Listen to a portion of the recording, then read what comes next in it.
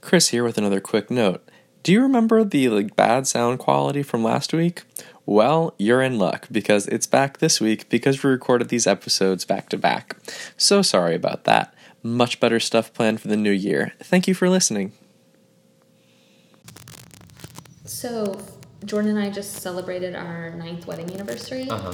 And we went to Clusters and Hops. Yeah. Have you been there? I haven't yet. Okay, so we went there. Super snazzy. Like, you go in and it reminded us of this place in Montgomery because it was just wine for sale. Like, you couldn't see that there was like a little quiet, dark restaurant in the back.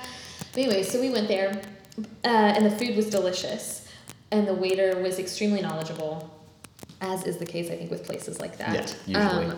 But I'm not a drinker. And the place is called Clusters and Hops. So I'm at a disadvantage automatically. Right. I'm sure Jordan enjoyed it. Jordan enjoyed it. And I enjoyed the food. But what was funny was our waiter told us about the specials. And one of the specials was bone marrow. And then he proceeded to describe... Ossobuco. Okay. Well, he proceeded to describe what it was. And like how it's made. And I sat there and I thought, is this the moment I become a vegetarian? Is this the day it happens? I mean, I adore meat. Like Jordan likes bread. I need meat. I need steak, protein.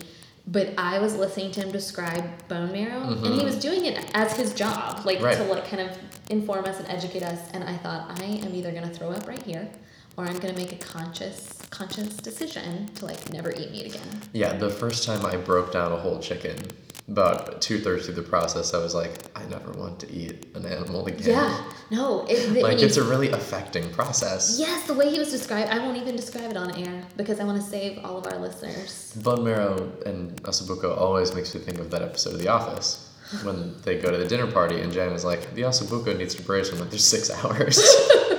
6 hours from 6 hours ago? Or 6 hours from right now. Right now. It's a very good episode.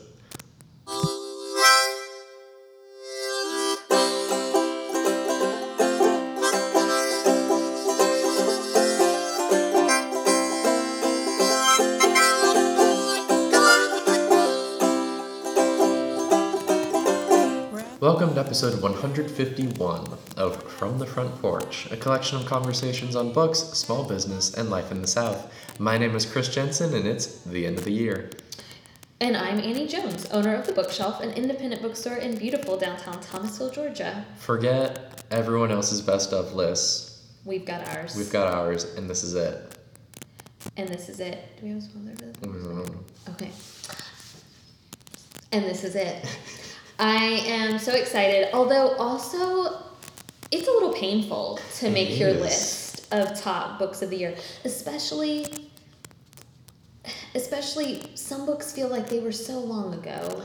True. We talk about, I don't know if you feel this way since your life is part bookshelf, part academia. Oh, more so probably. But it just feels like so much happens in a day here that January 2017 feels like 2 years ago. It feels like we lived 2 years. It's a different lifetime. Yes. My life has changed a lot since then, and I just don't remember. Yeah, exactly. So I started my list and then looked back to, I hate how gross this is going to sound, but I looked back on my hashtag and realized, oh no, I have left off some books that were excellent because I read them so long ago I had forgotten about them. That's right. And there were probably some that you read last year that came out this year that you then had to go back and find. Yeah, so it was a painful process, but I do think it's always fun. I love looking at other people's best of lists, and so it feels only right and natural that we should have ours. And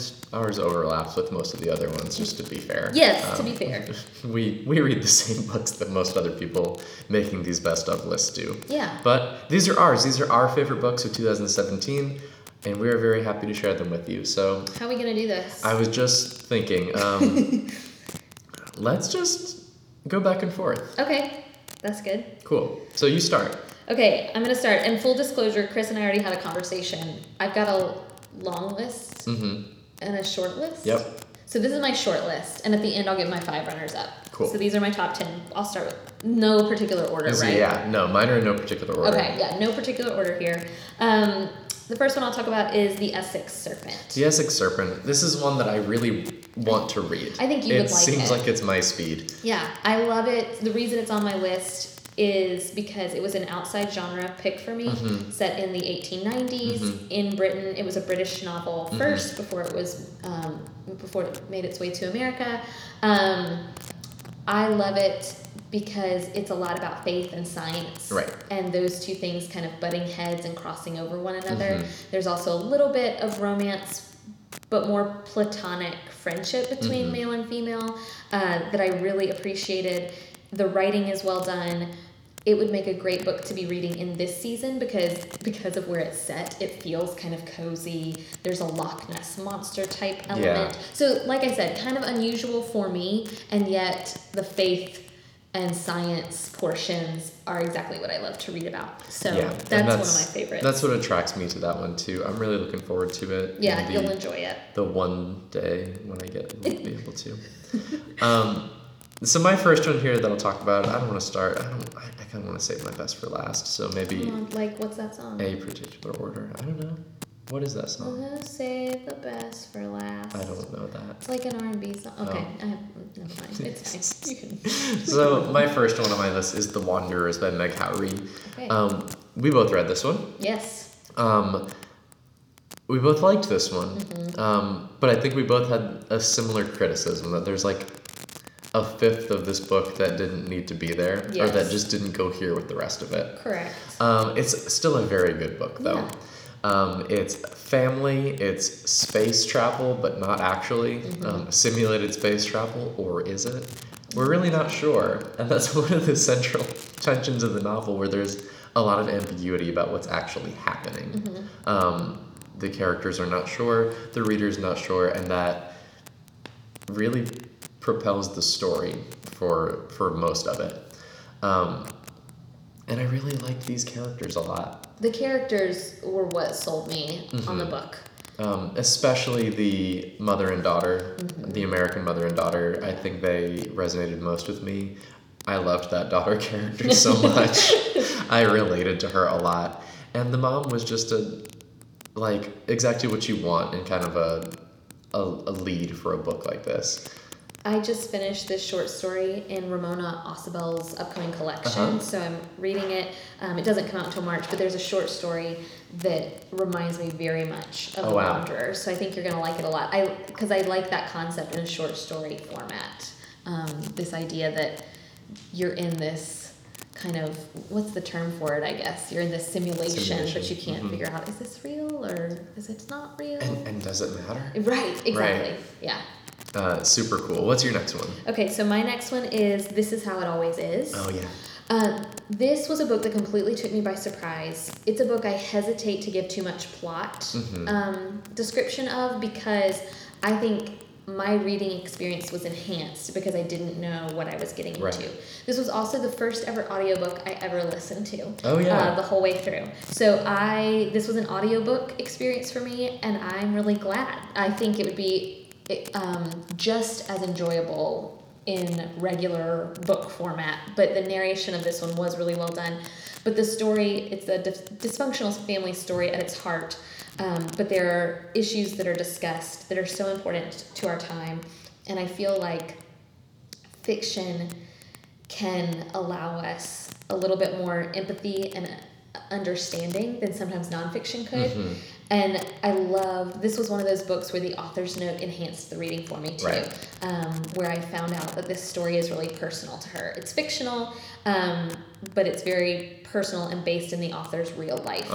I thoroughly enjoyed this one. It was very easy to read. Like, once you start, you don't really want to put it down. I do remember having a little bit of issue with the back. Probably last quarter of the book wasn't quite as compelling to me. But overall, this I thought was an outstanding, well-written, interesting book. Do you have another one? I do. I have The Almost Sisters by Jocelyn Jackson. I adore Jocelyn Jackson for Southern literature. I think she is funny and smart and writes about the South really well. But her last few books I had felt kind of ambivalent about after adoring her first two or three, I guess. And then The Almost Sisters completely just sold me. My book club had our last meeting of the year last night, and we all agreed that this was one of their favorite books of the year as well. One my book club read together. There's a lot of conversational topics that you can delve into with your book club with this book. Jocelyn Jackson just writes about the South in a really realistic way. She doesn't shy away from the things that make the South difficult, but she also, I mean, I think I said I read this book and I read portions of it out loud to Jordan because they were so funny and so true. There's just this scene in a church at a potluck that just was laugh out loud, hysterically funny. And then there were parts in the novel that really made me tear up, and it made me feel things, and not all books do that. And I just really enjoyed this one. This and This Is How It Always Is are very readable. This is not maybe award-winning literary fiction, but I think really delightful, interesting, well-done work that I'm so glad I read this year. Yeah, and on the topic of Southern books that make you feel a lot of things, Rabbit Cake. Oh yeah, that's on both of our lists. Rabbit Cake by Annie Hartnett is just so good. It's so good. I finished it yesterday. Oh, yay! I taught it this week, the last week of class, my Women in Lit class. And so I started it Sunday, finished it last night, or yesterday morning. It is so good. I'm so glad you liked it. I love the narration. This is really what propels the story, right? Yeah. Elvis, this 11-year-old girl who just lost her mother and is not sure how and why she died. And that happens on the first page. Well, like first chapter. Yeah. So not a spoiler. And how she conceptualizes the world is so interesting because she's just wrong about everything, but in a really charming way that makes sense. Oh yeah, it's as you're logical. following along. It's very logical. It's logical. It's just all founded on faulty I premises. was about to say, but brought to its eventual conclusion, it Right. makes no sense, which is how a kids work, childhood right. brain works. Exactly. She, to me, is so real and relatable. Yeah. We've talked before on the podcast that she is reminiscent to me of Scout. For sure. And I mean that in all the best possible ways. Yep. I did have a couple of customers who read this one and felt not necessarily ambivalent about it, but I think when you say Scout Finch, there's expectation of To Kill a Mockingbird level classic. And it's not trying to be It's that. not trying. It's so different. It's a very and different I think kind of story. You and I know I talked about how funny this book is. To me, it's laugh out loud It's funny. so funny. But it is, I must admit, dark funny. It is dark funny, And so I for had sure. a customer, I think maybe, who might listen to the podcast, I'm not sure. But anyway, she came and told me that she finished the book and she enjoyed it, but it wasn't funny to her. It was deeply sad to her. And she's older and probably viewing... I mean, it is a sad story. This child has lost her mother and is coping and grieving through that. It's a book about grief. Yes. It's about like this girl who's been told that getting over the loss of a parent should take 18 months. Yeah. And so she's like, So she tracks it. she's tracking it. She's got a calendar on her wall and she's tracking these 18 months and Yeah. keeping record of everything that she does and everything that she feels, and that doesn't make any sense. No. Like, No, that's and not to how an grief adult, works. an adult knows. This book, I just wish it had gotten even more. It did get praise. It got press, but yeah, and it is on some of these best of lists, of Yeah. best debuts at least. Yeah, best debuts. But gosh, I just thought it was so good. No, I did too. Easily top 10 of the year. Good. Okay, that's one on both of our lists. Excellent. So now you're down to 6. Yes. All right. Yeah. So what's next? Okay, so Little Fires Everywhere, Mm-hmm. I think is an obvious one for me. I said before, and I'll say it again, I think Celeste Ng is a genius. Right. So often the second book is really the test, right? Just to see, like, Yeah.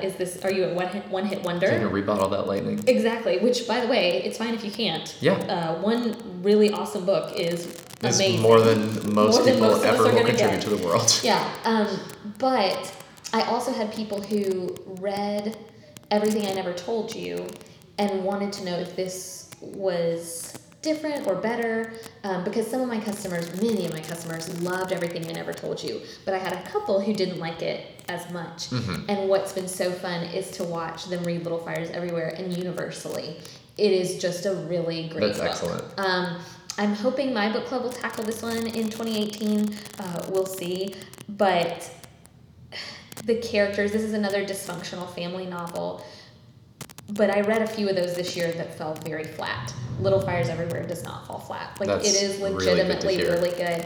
And has you, the opening scene, just immediately, you can't read the first few pages of this book and not want to keep going. And unlike some other books that are even on my top 10, this is one that's compelling the entire way through. The back half doesn't lag. The whole book is really well done. Every word matters. It's fantastic.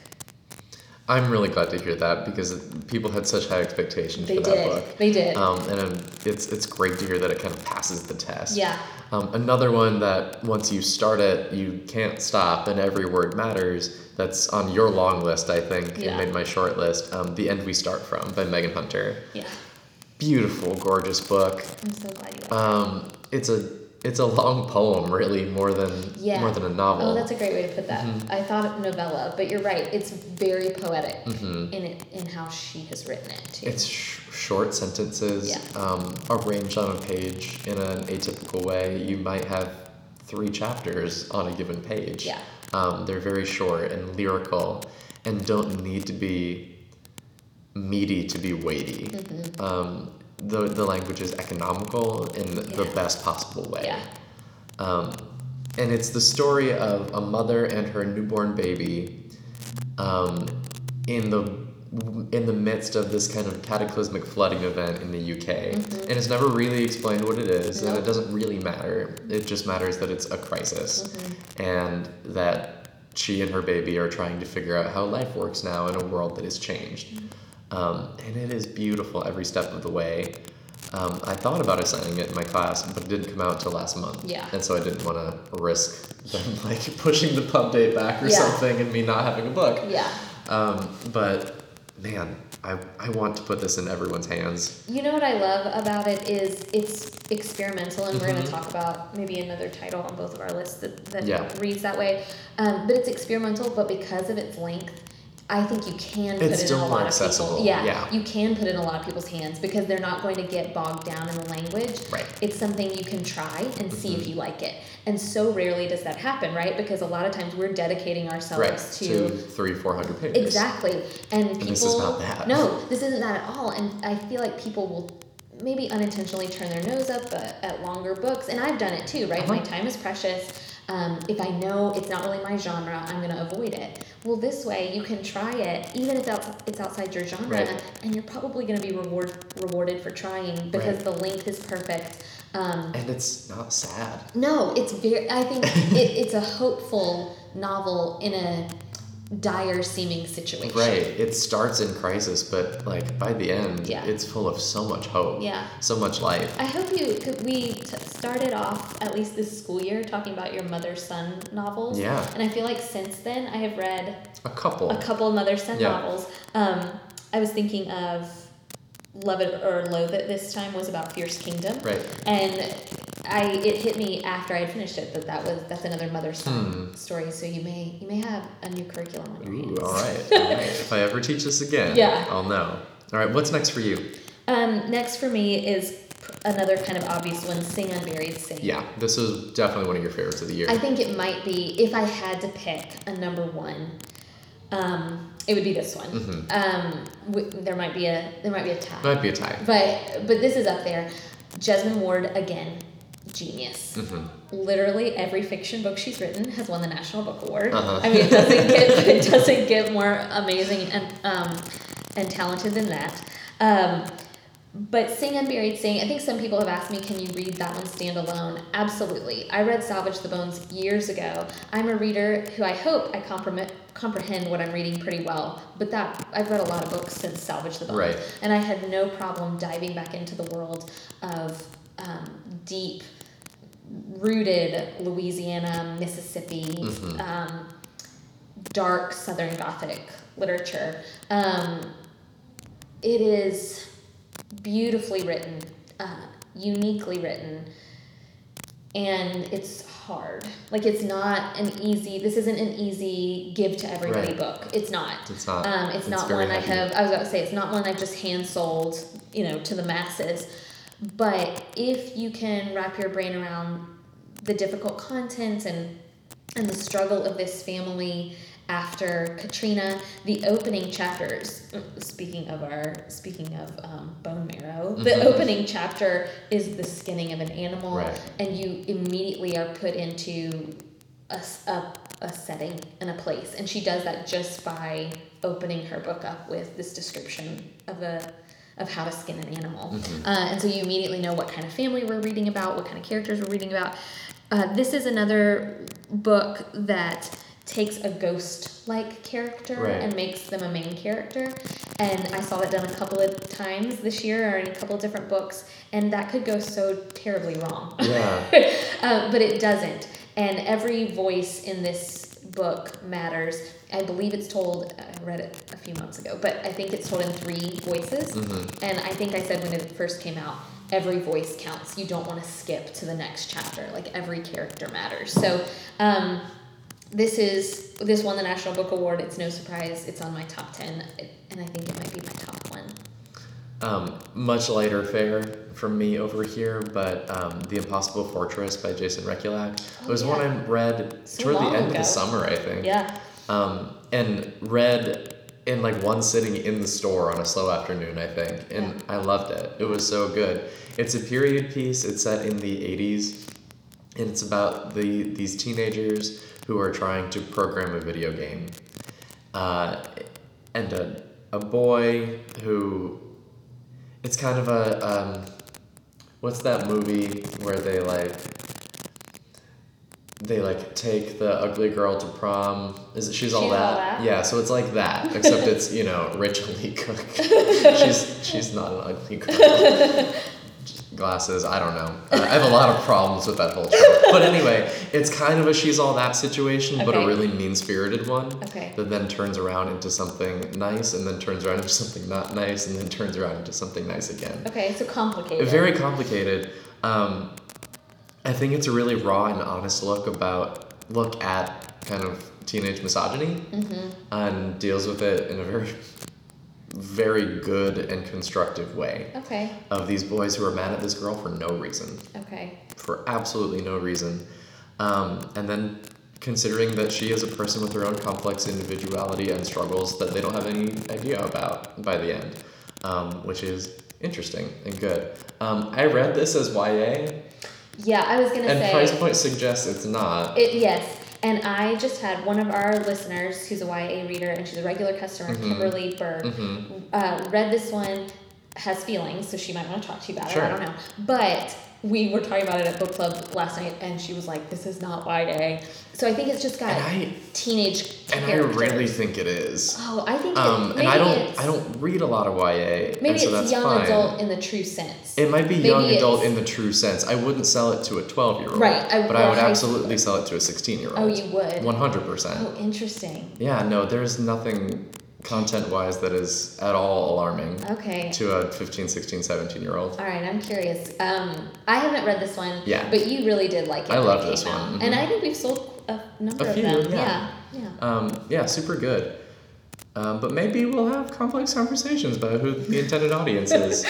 I say teenagers. Okay. I want to put this in as many teenage boy hands as I can. Okay, and then other readers say adults, so use your judgment, readers. Use your judgment, readers.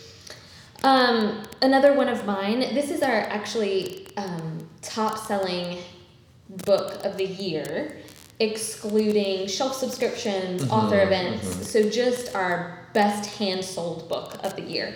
We Were the Lucky Ones by Georgia Hunter. I can't say enough good things about this particular title. World War II novels are a dime a dozen, and then every so often you just get one really brilliant one.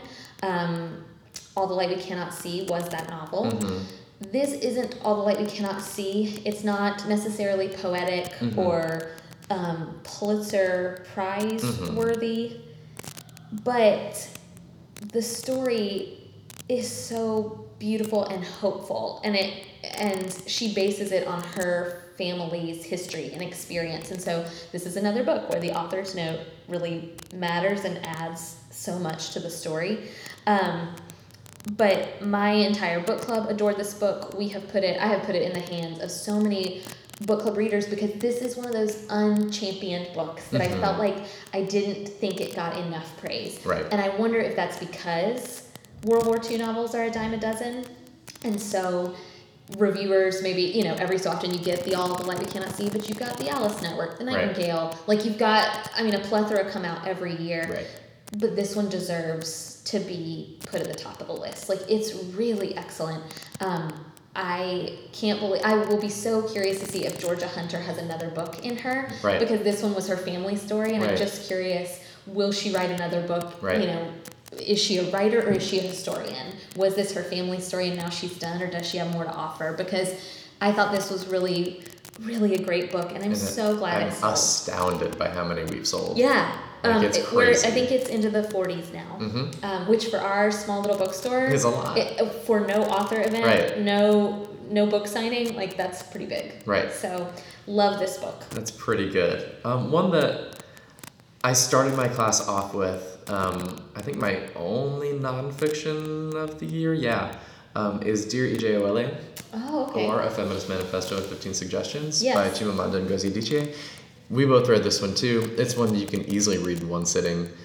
Super short, but it's just about what it's structured as a letter of advice from one woman to another, and adapted from an actual letter that she wrote to her friend who had a baby, and about how to raise a daughter in the modern world and what to teach her so that she can grow up and be strong and be independent and be a person. Talk about timely. And maybe this book came out early in the year, and maybe that was a harbinger of things to come. Yeah. In a really good way. Yeah. I started my class off with this. Every person in the class was just so inspired by it. Yeah. Oh, this was so good. I read this online, but then I went and bought a copy of it because I want to have it, and I thought, yes. Well, you have done your job. She posted the full text of the book on her Facebook page. Oh. As a status. Oh, I didn't know that. Yeah, I didn't either until one of my students told me on the first day of class, did you know? So then a bunch of people didn't buy the book and just read it on Facebook, which I think is bonkers. Yeah. And I checked it is the full text. Yeah. But then several of them went out and bought the book after reading it because it was so good. I was about to say it's so thought-provoking, and it's a great gift. That's an excellent gift. We should restock it. Yeah. Have some for holiday season because it'll be perfect for gifts. If you have daughters graduating in the next 6 months too, or sons, honestly, everybody should read this. Yeah. It's really important. So. And what was the name again? Dear E.J. Owele. That's right. My only nonfiction to make the list after much thought and contemplation, some are on my long list, but my only short list title is Option B. I love Sheryl Sandberg. I will stand by loving Lean In. I know not everybody felt awesome about that all of the time, and there are valid critiques there, but she actually addresses some of those critiques in Option B.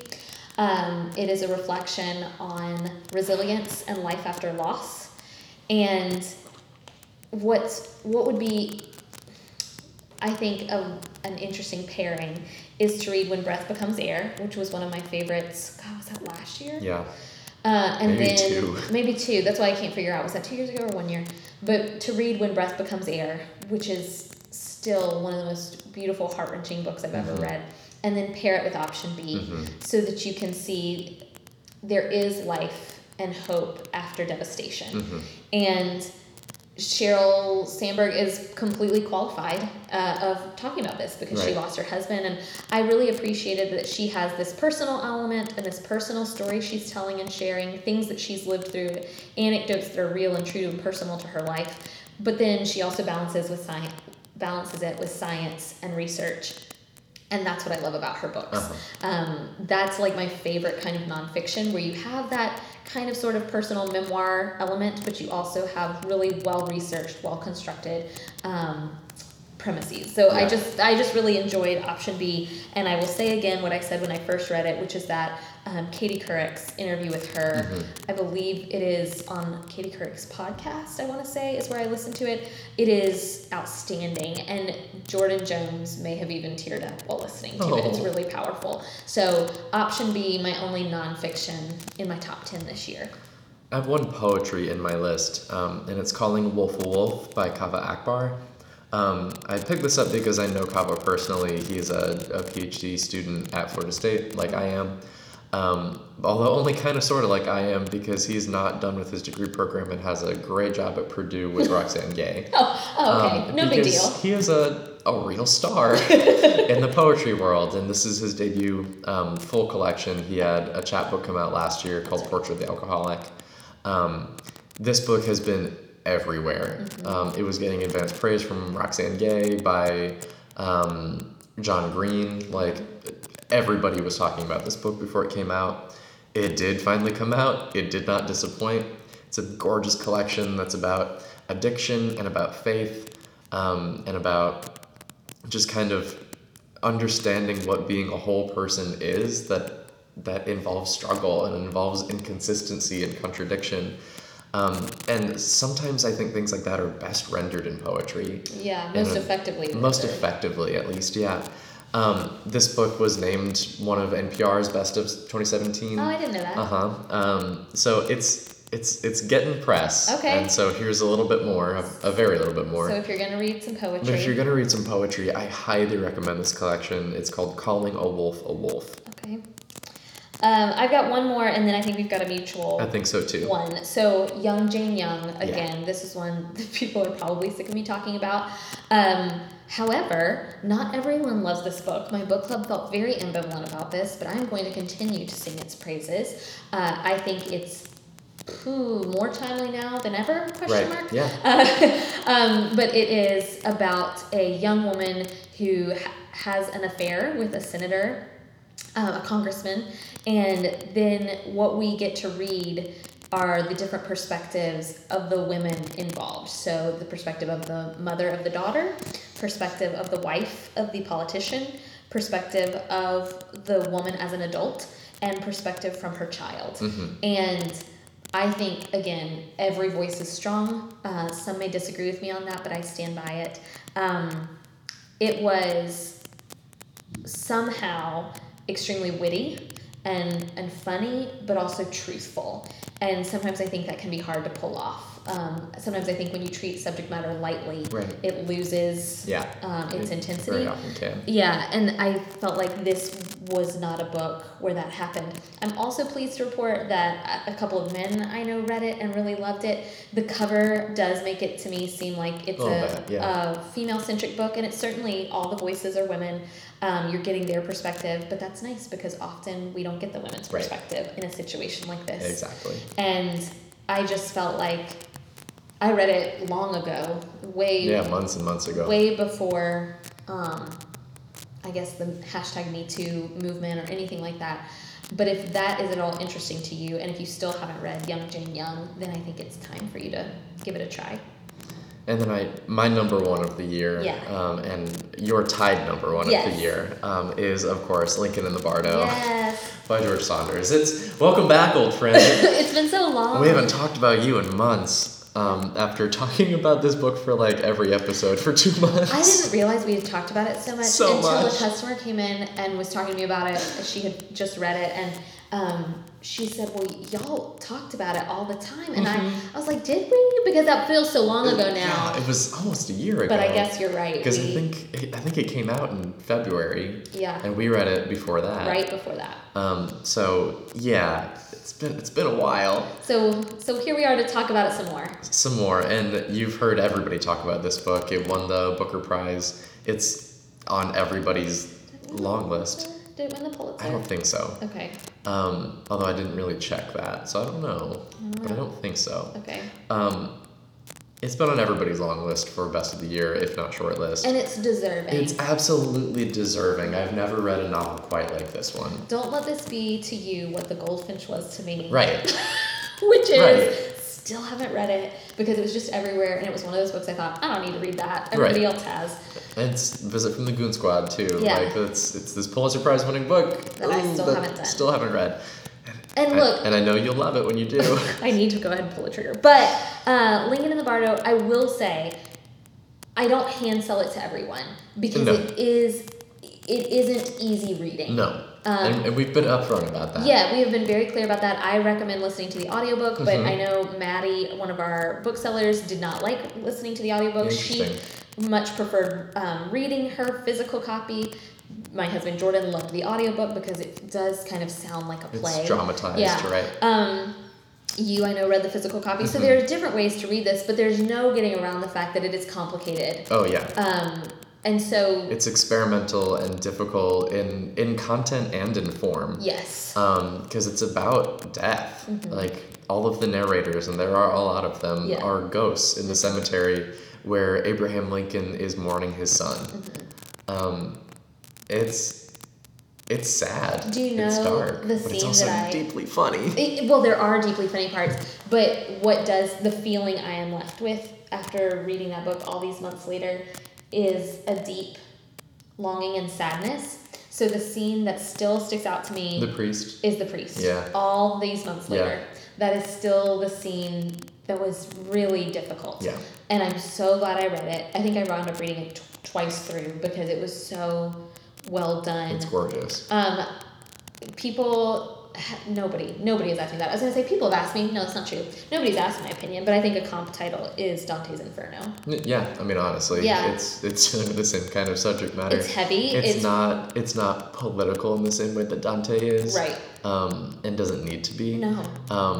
But it's theological. And experimental. And experimental, for sure. The scene that sticks with me is when the two ghosts enter Lincoln's body and are trying to, like, move him and get him away from the grave, but they just feel everything inside of him as they do.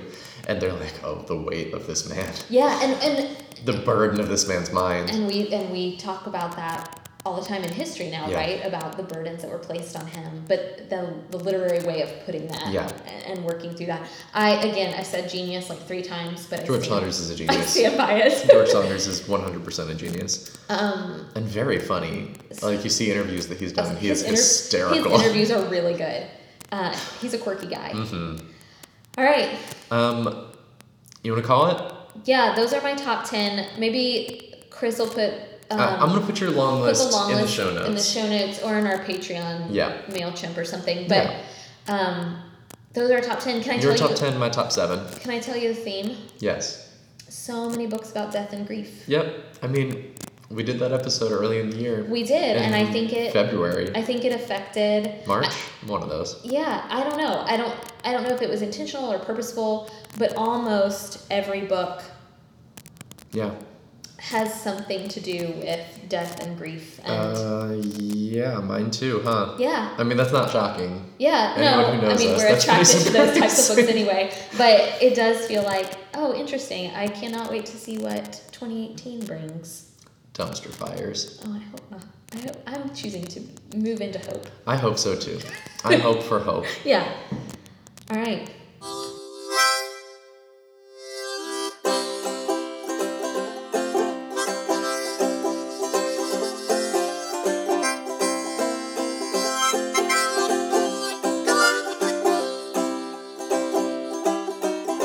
We're at the bottom of the barrel again.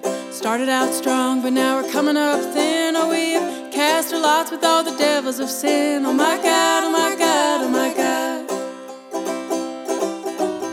From the Front Porch is a production of The Bookshelf, an independent bookstore in Thomasville, Georgia. It is produced by me, Annie Jones, and Chris Jensen, and edited by Chris Jensen. If you're interested in purchasing any of the books we've talked about on this episode, you can do so at www.bookshelfthomasville.com/shop. Thank you so much to Forlorn Strangers for the use of our theme music. It's called Bottom of the Barrel, and it's from their album Forlorn Strangers. Learn more at forlornstrangers.com. And if you'd like to support From the Front Porch on Patreon, gain access to exclusive bonus content like our monthly podcast, Unpopular Opinions, you can learn more at patreon.com/fromthefrontporch. Or, if you'd like to listen to full episodes, look at a full back catalog of our show, and access some of that Patreon reward content, you can do so at FromTheFrontPorchPodcast.com. This week in the bookshelf, a funny thing happened. During story time, I read The Night Before Christmas, which my father read to us every Christmas Eve. And so I'm like having this nostalgic moment and flashback. And Santa is always called Saint Nicholas in that poem. And this little boy raises his hand, "Who's Saint Nicholas?" And I said, "Oh, it's Santa." And he just looked astounded. And the remainder of the reading, every time I said Saint Nicholas, like he was in the back going, "Santa, Santa." Thank you so much for listening, and we'll see you next week.